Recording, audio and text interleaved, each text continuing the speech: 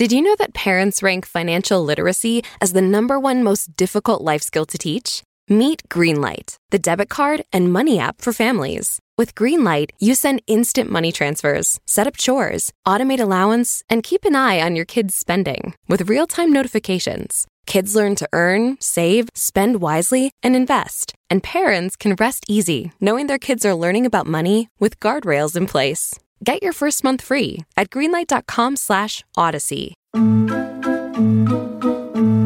If you tuned into the Tokyo Olympics, you probably heard about a new event, climbing. All right, let's talk about sport climbing. This will no doubt take the Olympics to a whole new level, literally. Men and women will compete separately in 3 events: lead climbing, speed climbing, and bouldering. Not one a lot of people thought about as competitive, but now it's on fire. It's an addition climbers like Dan Goodwin have seen coming for a long time. Climbing is one of the fastest growing sports out there. There's over 28 million people, I think, in just the United States alone that are into climbing now. But this isn't a story about speed climbing or bouldering. It's about a different kind of climbing, one we're never going to see in the Olympics. And at times I felt like I was like an astronaut floating in space, untethered from my mothership. There were often times where I felt like this was it. This could be my final act. For Vault Studios, I'm Will Johnson. Welcome to Strangeville. Well, I think most of you probably know me. I'm Dan Goodwin. Pleasure to meet all of you. Dan Goodwin had a more intense introduction to the sport of climbing than most. It happened when he was out for a run as a teenager in Kennebunkport, Maine. I saw a famous climber, and I didn't know he was famous at the time. His name was Jimmy Dunn. And he was climbing, and I heard someone scream. I didn't even know anyone was climbing. I was running along the base of a cliff, and I heard someone scream, and I looked up, and I see someone falling. And I dove out of the way thinking he was going to hit the ground. But he didn't. Just as it appeared that this climber was sure to plummet to an untimely death, he was caught by a rope. For young Dan Goodwin, it was something of an early lesson that in climbing, your life often depends on your gear. Goodwin says he started climbing shortly after that experience. He didn't have a lot of money, but he managed to snag a pair of beat-up climbing shoes at a thrift store and practiced on a 20-foot concrete and stone wall at an old hotel. From there, he eventually made his way out to some nearby climbing areas in the Northeast, and before long, he was completely hooked. One thing leads to another. Next thing I'm hitchhiking out west. I'm in California, and I climb Yosemite. And I climbed El Cap. El Cap being El Capitan in Yosemite, one of the most difficult climbs in the world. But even early on in his climbing career, Goodwin was fearless. Undeterred by the dangers of the sport at its most extreme, the risks that might cause some of us to scale back or maybe switch hobbies. My first route was going up the nose of El Cap and got caught in a snowstorm at the top. Thought I was going to die coming down because it was just so cold, and get to the base, and then a few days later found out that, or the next day, I found out that some climbers had been trapped and witnessed a really cool helicopter rescue, where helicopters came along and they actually were able to swing a climber on a rescue person onto the side of the cliff, and they attached the basket, put the person on, and then they turned around and carried the basket back up and flew away.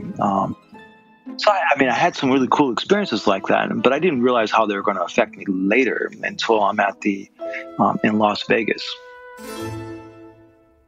Goodwin was living in Las Vegas in November of 1980 when a catastrophic fire ripped through the MGM Grand Hotel on the Las Vegas Strip. When I witnessed the MGM Grand Hotel fire, I had never witnessed a fire before. I had been to fires before, but they were all small house fires. Most of them were just chimney fires. All of a sudden, I'm looking at this major skyscraper. Well, it's not.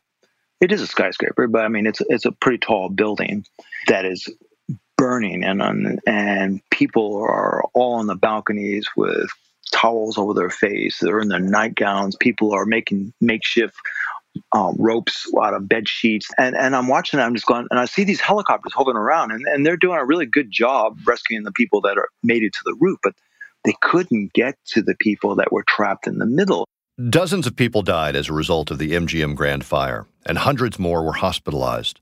To this day, it remains one of the deadliest building fires in American history. As the tragedy unfolded in front of him, Goodwin wanted to do something, and he thought back to that cliffside rescue he'd witnessed on El Cap. But I was watching the fire department, and I'm going, wow, you guys can only get up to like the 7th, 8th floor. You get all these people trapped up there. Damn, I know how we could do this. It's kind of like using kind of a hybrid of what they did in Yosemite. I could probably climb up with a rope and have it hook up to the helicopter. Somehow they could lower it down, and we could create this ferry system, and we could start lowering the basket and start pulling people up to the helicopter. I was just trying to think out of the box. Goodwin says he brought his idea to a fire chief who, understandably, wasn't exactly taking suggestions from the public at the time. He wasn't interested in all and what I had to say. And basically, long story short, just told me to get off the premises or have me arrested because he wasn't going to risk his men on some wild-ass, crazy-ass scheme. And I get it. You know, I mean, who was I? The chief, Goodwin says, had just one question before asking him to leave his office. The fire chief asked me, had I ever climbed a building before? And I said, no. And he said, well, until you do, don't try telling me how to fight fires or rescue people in high-rise buildings so I make myself clear. And I remember just going, wow, okay, yeah, you make yourself perfectly clear. And from that point on, I knew exactly what I was going to do. I was going to go climb a building. Dan Goodwin's idea to use climbing rescue techniques during high-rise fires, it sounds great in theory. But I'll admit, I'm not a firefighter, and I've never been involved in a high-rise rescue operation. So we got a hold of someone who has. I've been doing this a long time and pretty regularly go to fires in high-rise buildings. They don't always turn out to be spectacular fires, but it's been a busy year on the Denver Fire Department. I've had 3 fires this year in high-rise buildings that require all of the procedures and operations that we need to do in those type of buildings. Dave McGrail is an assistant district chief with the Denver Fire Department. And on top of having nearly 40 years of experience under his belt, he literally wrote the book on high-rise firefighting. Or if not the book, a book, called Firefighting Operations in High-Rise and Standpipe-Equipped Buildings.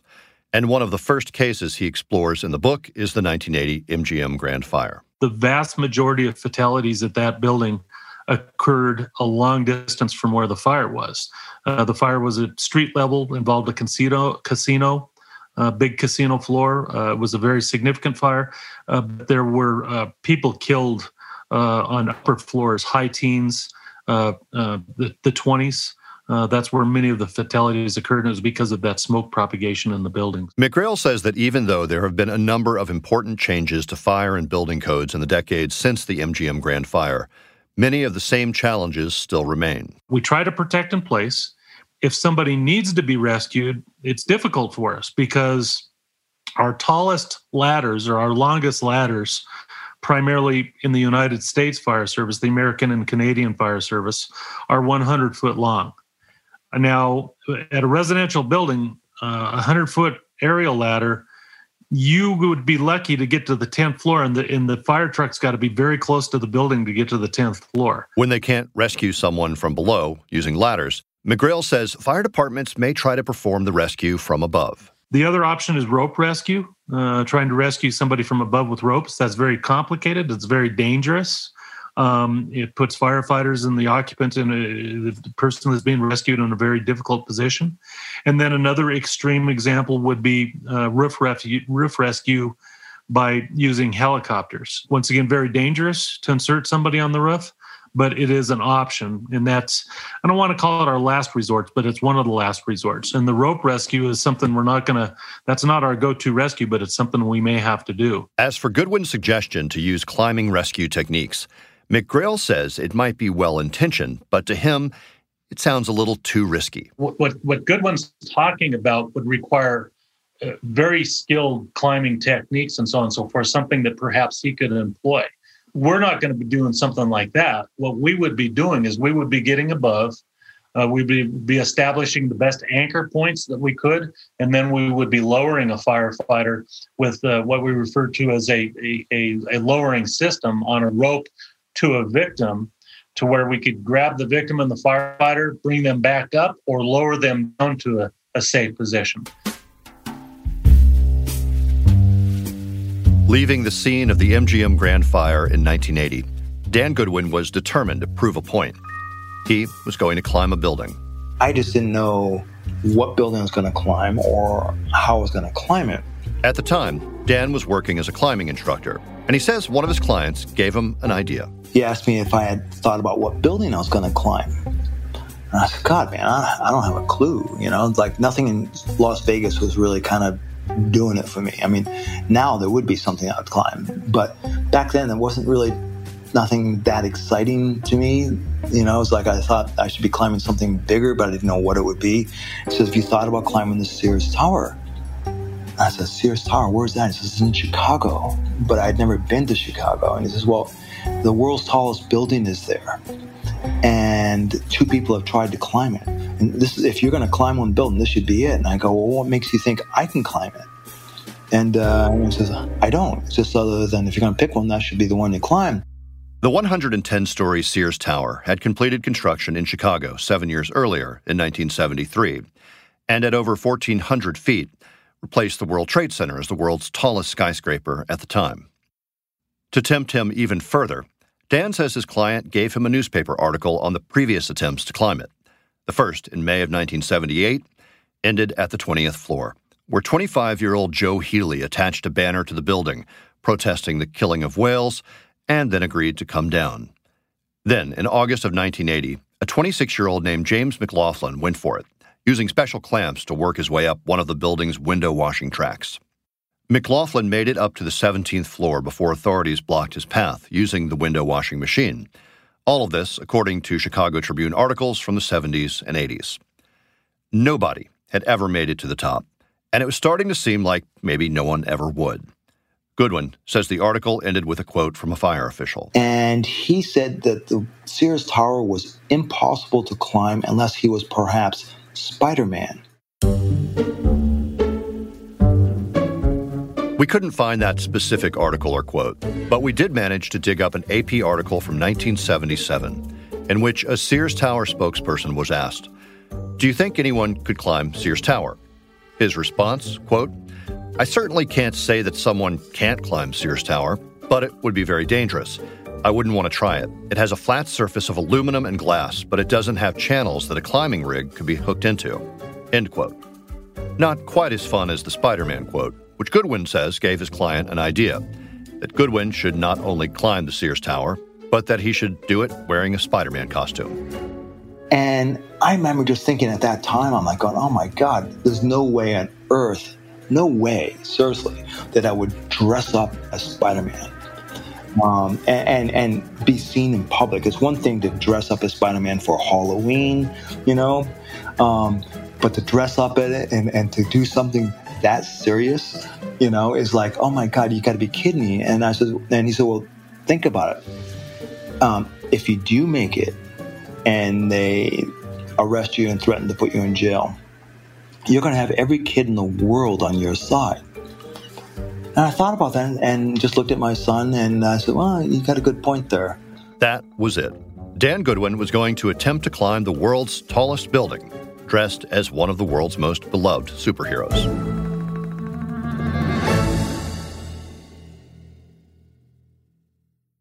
Ready to start talking to your kids about financial literacy? Meet Greenlight, the debit card and money app that teaches kids and teens how to earn, save, spend wisely, and invest with your guardrails in place. Parents can send instant money transfers, automate allowance, and more. Plus, keep an eye on spending with real-time notifications. Join more than 6 million families building healthy financial habits together on Greenlight. Get your first month free at greenlight.com/Odyssey. That's greenlight.com/Odyssey. If you're going to attempt to climb the world's tallest building, the biggest risk is pretty obvious. Once you reach a certain point, even a tiny mistake could result in falling to your untimely death. But let's set aside the safety risks for a minute. What about the legal risks to someone climbing a skyscraper? As far as he's concerned, Dan Goodwin says he's never seen himself as a criminal, even comparing his plan to climb the Sears Tower to an act of protest, civil disobedience. My act of civil disobedience was believing that I had somehow bring to the world's attention that firefighters are not capable of fighting fires in high-rise buildings. They're just not. But was what Goodwin wanted to do illegal? Well, he says he spent some time trying to figure that out. I was very aware that people could think that I was breaking the law. And I remember asking around and just kind of like I knew a lawyer friend. I had a couple police officer friends, and I would just kind of throw it out there, not just saying I was going to do it, but if someone did, how would that be interpreted? And everyone kind of came back and says, one could say that you're trespassing, but technically you aren't trespassing until you enter the building, but you can't damage the building. And I said, well, if you're using something like climbing with your hands and feet and using suction cups, then, well, that, as long as you're not damaging the building, I don't see how you could get in trouble there. And so I kind of knew what I was getting myself into. And I said, but there's also one other thing you have to take into consideration. I said, what's that? Reckless endangerment. You have to make sure that if you did fall or drop something, God forbid, that it would be impossible for it or you to hit anybody. So I really always, in all my climbs that I did without permission, I always chose a section of the building where I knew that I really wasn't going to be a risk to someone else, more to myself. As much as I'd love to take Dan's word on all of this, let's bring in a legal expert, just in case. Well, buildering actually dates back to the 19th century when the first so-called skyscrapers were built, minuscule by present-day standards, but pretty dramatic for the 19th century. And, what it looks like is if you build it, they will climb. Scott Robinson is a trial lawyer in Colorado, where he says buildering or climbing buildings is not all too uncommon and probably not all too legal. Well, if you own a skyscraper, if you're wealthy enough to own a skyscraper, you're probably not trespassing, which is the most common criminal law applied to a builder. The real problem comes when builders want to climb famous edifices such as the Eiffel Tower, the Empire State Building, and quite frankly, any building in Las Vegas. Every state, every municipality has its own laws that may or may not apply to buildering. Sure enough, both of the men who attempted to climb the Sears Tower before our friend Dan ended up in legal trouble, as detailed in various articles in the Chicago Tribune. Following his 1978 attempt to climb the Sears Tower, Joe Healy pleaded guilty to a charge of destruction of property. As for James McLaughlin, the Sears and Roebuck Company pressed a charge of criminal damage to property, though according to a later UPI article, McLaughlin later agreed to pay the $736 in damage Sears said the stunt cost, and the charge was dropped. But what about Dan Goodwin's theory that if he doesn't set foot inside the building, he can't be charged with trespassing? I mean, it kind of makes sense. I'm not going to be charged with trespassing if I'm standing on the sidewalk touching the outside of a building. So why would it make a difference if I'm a few hundred feet up in the air? The problem comes when you start using the property for a purpose for which it's not intended, or you're in a part of the building that you're not supposed to be. So if you go into your local bank, for example, you go up to a teller's window and they're open, that's not a trespass. You go in there when they're closed, you're somewhere where you're not supposed to be at a time you're not supposed to be there. And so the same logic goes to buildering.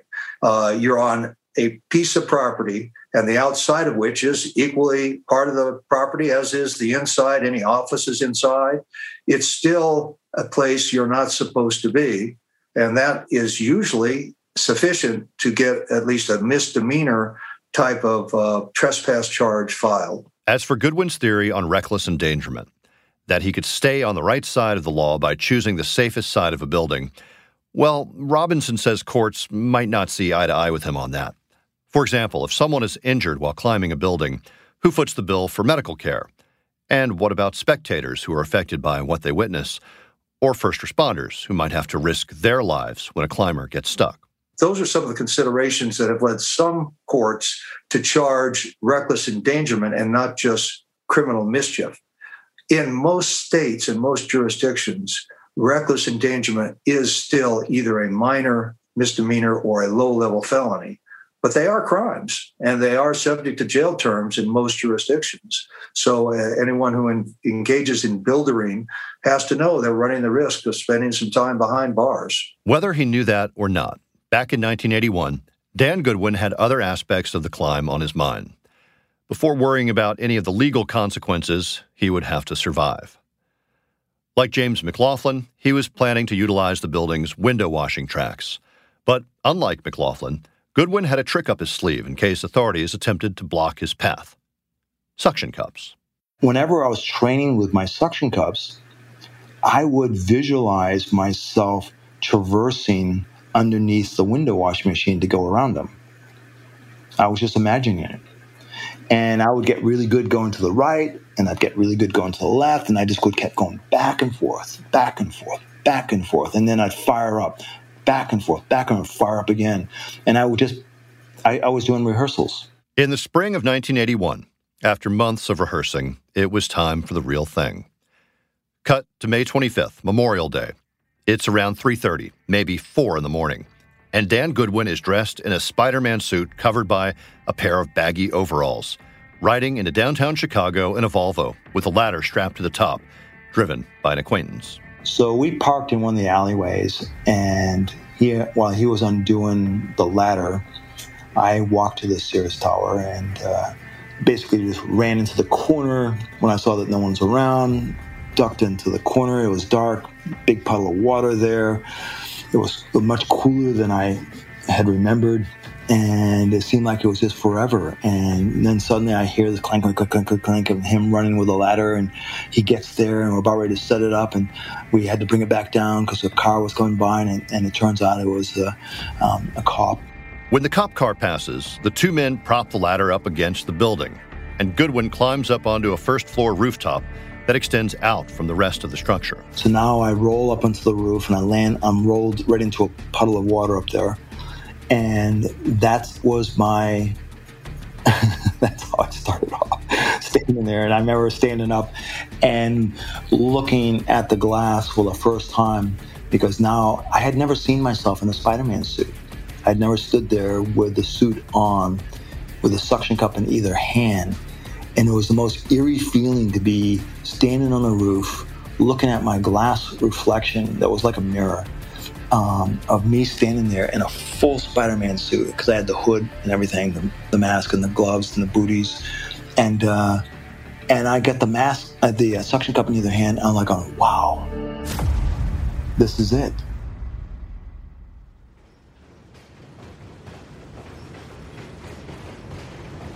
On the day of Dan Goodwin's hopefully death-defying stunt, Chicago resident Nick Fitzgerald wasn't expecting anything out of the ordinary as he headed downtown for a job at the Sears Tower. I was a building engineer. I was actually an apprentice at the time, so I was just starting out. After Fitzgerald got to work, there was an announcement. Someone was on the side of the building. Correction, Spider-Man was on the side of the building. We were just told someone was climbing the building, and one of the engineers I was with, he was old-time U.S. Navy guy from World War II. He was kind of crusty. He's a real nice guy, but he was crusty. And I forget what floor we were on, but as Spider-Man Dan climbed past us, he flipped them off. So only 3 people on this planet know that happened. Spider-Man Dan, the guy flipping him off, and me. I was 10 feet behind him. Fitzgerald wasn't as upset as his coworker about the interruption. I mean, come on. He had a front row seat to one of the strangest things you could hope to witness as a building engineer in Chicago. I was trying to see what he was using. He had some kind of hand clamp. I really couldn't see what he was using, but it was very interesting. Supposedly he made it himself. He designed it and built it, and he was testing it, and it worked. Because when they lowered the rig, he just went around the rig. He went vertical. He went horizontal on the window on the side of the building, and then started going up again. The rig doesn't move fast, so when they started lowering it, he moved over. There's no way in the world they're going to get it back up and move it over and drop again. So he outsmarted them by moving over. On the other side of the glass, Dan Goodwin still hadn't realized the cops had been called. and he was already a couple hundred feet up the side of the building. I didn't know that anyone had spotted me at this time, and so I'm just in this mode of just like slapping a suction cup onto the glass, pumping it up, and I actually had this other camming device that I had made because I was looking at the pictures, and I had my friend make this other camming device that would cam inside the window washing track, and I put it in, and it worked, but it didn't work that well.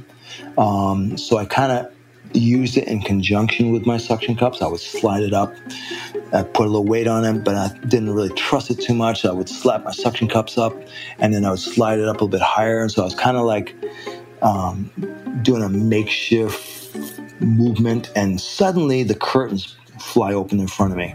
Scared the living daylights out of me. I mean, it's just like I all of a sudden I went from kind of this darkness to all of a sudden, bam, bright light.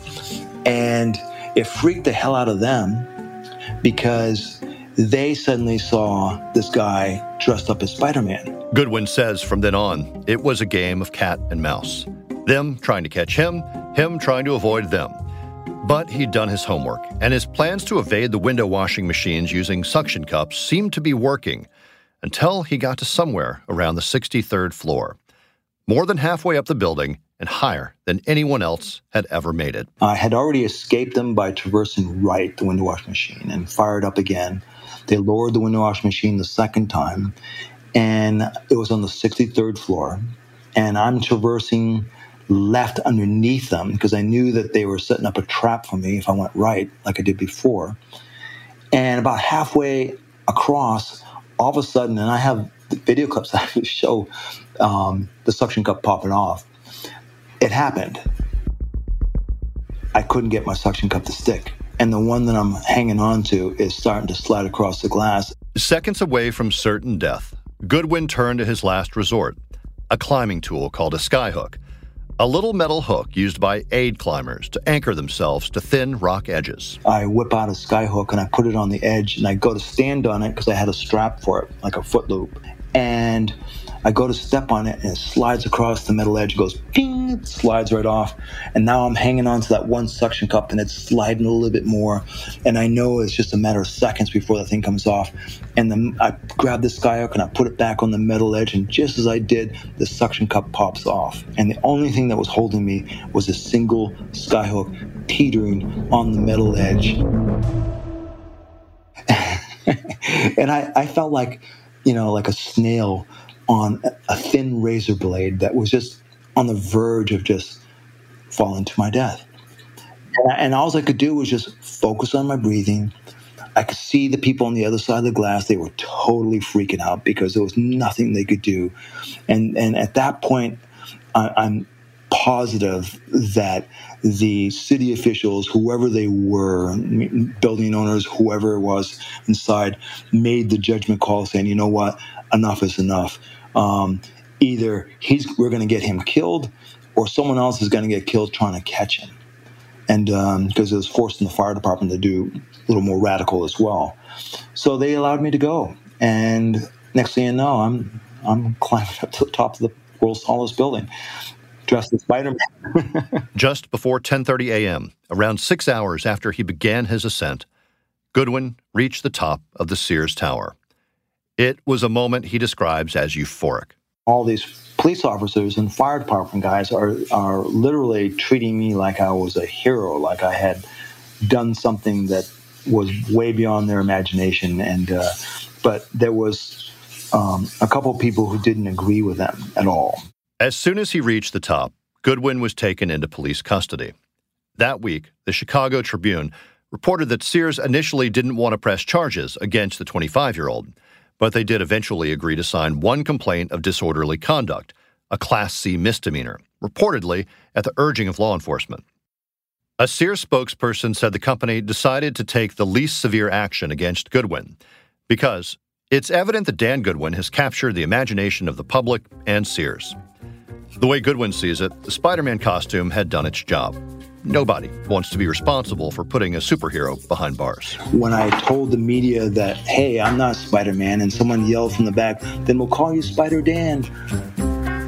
The moment that person said that, The media took over from then. I was now Spider Dan. But something else had happened. I had become Spider Dan. While it's not every day someone climbs to the top of the Sears Tower in a Spider-Man suit, there is a subculture of builderers who remain active around the world. For example, an American climber named Justin Casquejo has climbed several skyscrapers in New York City. His most recent YouTube video shows him atop Manhattan skyscrapers, and this has caught the attention of police. Oh wow, getting dizzy looking down there. The video shows him climbing 220 Central Park South at night, and then he hangs from the scaffolding high in the sky. Also posted pictures of himself scaling above a building in Columbus Circle. NYPD wants him to stop. They say you can't tempt gravity so many times and then survive. That's ridiculous. Dave McGrail, assistant chief with the Denver Fire Department, says he's responded to a number of building climbers in his nearly 4-decade career. And it's something he wishes wouldn't happen at all. Anytime somebody does that, they're endangering themselves, they're endangering their own life, and they're endangering a lot of other people. Because if they get to a certain point and they get stuck or whatever the case may be, then firefighters have got to go to rescue them. So they're putting a lot of people in harm's way by doing that. Once somebody is actually on the side of a building, there's only so much a fire department can do. We're not wanting to interfere with them, because if we interfere with them, we could get hurt, they could get hurt, they could fall, we could fall, that sort of thing. But oftentimes when somebody starts to do that, they may find themselves in a position where they do get stuck or they get scared or whatever the case may be, and now they have to be rescued. So they've endangered their own life, and now they've endangered the firefighters that have to come out there and rescue them. But if the climber is skilled enough to get to the top, McGrail says the safest option for everyone involved is usually to let them go, then let the police handle things once they get there. The police are going to put them in bracelets and they're going to take them off away because of the trespassing issue and so on and so forth. Now, albeit spectacular, and I certainly admire somebody that has the strength to be a climber and they're being brave enough to attempt to do that. When somebody does that, they're putting themselves and everybody else in harm's way. And certainly wish that the folks would not do that. While Dan Goodwin was sitting in jail after scaling the Sears Tower, he says Chicago Fire Commissioner William Blair came to his cell with a harsh warning, telling him never to climb another building in his city again, which is a great way to get a guy like Dan Goodwin to climb a building in your city again. And so I went from not going to climb another building to where I was going to climb another building. I just didn't know what building it was at the time. I had 2 or 3 in mind, but I didn't know which one yet. Goodwin eventually settled on the 100-story John Hancock Center, another staple of Chicago's iconic skyline. And it was also the world's tallest residential building. I thought this is a great place to prove my point that and have that debate about how firefighters can fight fires and rescue people in high-rise buildings on the world's tallest residential building. But the Hancock proved to be a different challenge than its slightly taller neighbor to the south. Goodwin first attempted to climb in the fall of 1981. But when his suction cup stopped sticking a few stories up, he was brought to safety by Chicago firefighters and was again arrested, this time charged with disorderly conduct before being released on a $35 bond, again, according to the Chicago Tribune. So that was a total disaster. That was a total defeat, but I vowed that I would come back. And that's exactly what he did. Within 2 weeks, Goodwin returned to Chicago with some new gear, and the cat and mouse game was back on. For those keeping score at home, the cat and mouse are currently tied at 1. But this time around, as Goodwin begins making his way up the John Hancock, the cat is more aggressive. Firefighters spend hours trying to stop the climb, shattering windows, using the window washing machine to try to block his path, and eventually using high-pressure hoses to spray water at Goodwin. It's a well-documented and highly controversial move, one that Fire Commissioner William Blair later told the Chicago Tribune he made, because I'm afraid if we let him go, then tomorrow some kid, your son, will try this, and he's going to fall to his death. And who's going to be blamed? The fire department. Goodwin insists it was a violent decision, one that put his life in danger. And at first I thought it was raining. And I remember looking up, just going, where's that water come from? And then to my horror, I saw this guy leaning out of, it looked like an air conditioning vent, and was aiming the hose directly at me.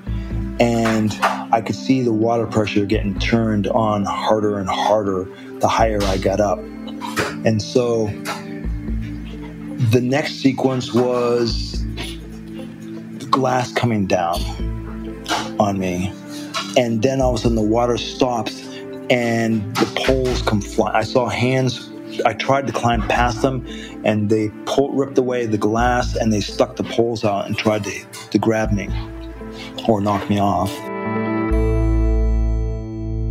Criminal defense attorney Scott Robinson says spraying a building climber with water seems like a pretty extreme response to something that likely amounts to a low-level crime. Well, it's certainly a law enforcement and emergency personnel overreaction, if in fact it occurred.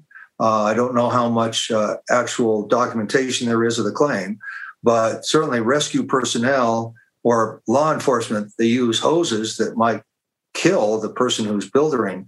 Seems like an extreme overreaction to the situation. Not to minimize the potential problem, the dangers to rescue personnel, anything that's done to actively attempt to dislodge the builder from the building has got to be seen as inappropriate and, quite frankly, an overviolent response to a relatively innocuous activity. So, if in fact personnel in Chicago attempted to dislodge Goodwin in the midst of his climbing, then I think they are probably more guilty of a crime of a serious nature than is he. In response to the fire commissioner's explanation that someone less skilled might attempt to copy Goodwin, Robinson points out that although Goodwin may have been committing crimes, setting a bad example isn't one of them. I know of no laws anywhere that criminalize the idea that by doing something dangerous that risks your life, you're basically inviting others to emulate you. If that were true, skilled race car drivers could be held responsible for individuals that go out and drag race. So the idea of charging someone criminally based on what others might copy is, quite frankly, well outside the parameters of our present criminal statutes. Fire expert Dave McGrail says he can't speak to the specific details of the Chicago Fire Department's response in 1981, but that he would certainly never give an order like that one. We would not do that. I can't imagine any fire department would do that today, because our job is to, preserve life and property. We want to save life, so on and so forth. But I would say the number one item is the reason that whole thing started is Goodwin. Goodwin was doing something that was illegal. He was putting himself in harm's way. He was putting other people in harm's way. And then he was doing something spectacular for whatever reason. I don't know Goodwin. Whatever reason he was doing that for publicity, whatever the case may be, he was wrong. And he shouldn't have done that. But again, McGrail says he and his department are in the business of helping people, not hurting people. We don't want to have any life lost or whatever. Would we try and block them? Okay, if I'm the incident commander, I would not advocate for that. I'm certain that my fire department would not advocate for that. We would not like the fact that this person is climbing the building, they're trespassing, they could die, they could fall. They've created a situation where there's a tremendous resource is committed to this operation until they're finished. We certainly wouldn't like any of that, but we would not do anything that's going to cause them to fall. And blocking them could cause them to fall. Spraying them with water would cause them to fall. But once again, none of that is being described to you by Goodwin would have happened if Goodwin would have obeyed the law. And the law is don't climb up the outside of the Hancock building. Simple as that. But as Goodwin is clinging to the side of the building, determined to keep going, it's too late to undo that particular decision. So Chicago Mayor Jane Byrne and Police Superintendent Richard Brezek meet with Fire Commissioner William Blair, at which point the decision is made to allow Goodwin to continue the climb for his own safety. Leaning out of a window, a few dozen stories above the ground, Brezek reads Goodwin a court injunction issued against him after his previous attempt, making it clear that even though they might be getting out of his way, Goodwin doesn't technically have legal permission to keep going. Then the mayor wants to have a word with him. It wasn't much of a conversation as her trying to restore some understanding of her letting me know that she didn't agree with what I was doing, but she certainly didn't agree with what they were doing to me. And that if I wanted to go to the top, I could, but I had to accept all responsibility from that point on. With the fire department now out of the way, all that's left for Goodwin to do is climb one of the world's tallest buildings. Piece of cake, right? I don't want to diminish the ascent at all in terms of yes, you still have all those floors to climb. I can hardly remember them, other than once in a while someone would knock on the window and I'd look and I could see that someone was inside and I'd give them a sign. And then when I got to the top, there must have been easily 50 people up there. And they're all city officials. And they're all looking over the side and they're just totally freaked out. And when I pulled over the top, everybody wanted to have a picture taken with me. Everyone, suddenly I went from being from knock them off to all of a sudden, I'm like a hero. And everyone was kind of fighting to see who could be in the elevator with me as they went down, because they knew when the elevator opened, there'd be photographers and TV crews at the bottom. And that's exactly what happened. And when I got to the bottom, I don't remember anything other than when we were taking me from the elevator out to the streets, just the thousands of people that were all of a sudden in the streets. Nick Fitzgerald, the building engineer who had a front row seat for the first climb, was among those in the crowd at the bottom this time around. I was sitting at home, kitchen table with my dad, and breaking news came over. They showed him on the side of the building, so I got to go. Grabbed my camera bag, and I jumped in a car and I drove down there. Fitzgerald says the crowd was squarely in Goodwin's corner, cheering him on as he made the ascent. No one was really cursing him. He was doing his life, but everyone got upset when they hit him with the water. Everyone got really upset. To the naked eye, it was tough to see what exactly was happening. But Fitzgerald says he was able to capture that moment with his camera. Well, I got a picture of the firefighters pushing the hose over the side. I zoomed in on him. And I guess they were warning him they're going to blast him, and he was already on the side of the building. The only way to get down is to go up. So, but they hit him full blast. I don't know how he lived. I really don't. But he did. Goodwin walked away with a $300 fine, a year's probation, and a burning passion for climbing buildings, sometimes with permission and sometimes without. After the John Hancock, I ended up climbing 2 buildings in Caracas. And one of them was the tallest building in all Latin America, El Centro Towers. Another one was a 30-story building. That one was 56 floors. The other one was 30 floors. I climbed that one all free with just my hands and feet. Then I climbed the World Trade Center in New York. You know you've climbed a lot of buildings when it takes a while to remember all of the buildings you've climbed. The list goes on and on. So I've climbed 12 buildings so far. I don't want to disappoint anyone, but I'm not going to be climbing any more buildings. My wife won't let me.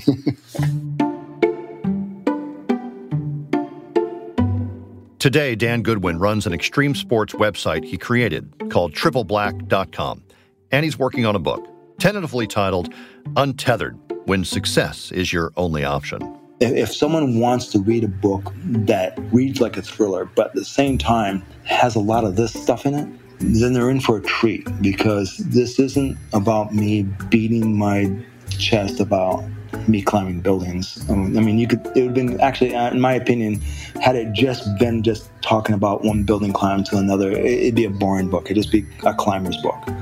But it's not written that way at all. It's written from someone who is trying to come to terms with coming from nothing and becoming something.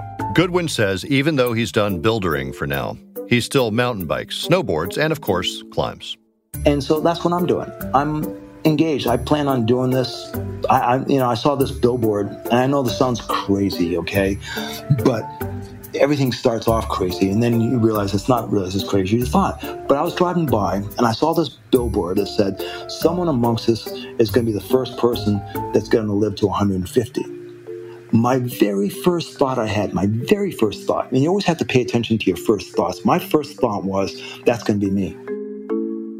I guess if someone's going to live to 150, why not a guy who climbs skyscrapers for fun? Next time on Strangeville. I don't know why. I was watching a comedy and I started to cry. I was watching a mystery and I started to laugh. And a lot of that is also attributed because it's not only, we have to think of the body as a whole. It's also the brain chemistry changes. Strangeville is a Vault Studios production. Our writer and producer is Reed Redman. Richard Humphreys at Tacoma Media in Silver Spring, Maryland mixes and edits the show. Executive producers are Brian Weiss and me, Will Johnson. You can hear more from me on our daily podcast, The Daily Crime, available wherever you listen to Strangeville. To learn more about our other podcasts, visit vaultstudios.com. Until next time, remember, with great power comes great responsibility. Thanks for listening.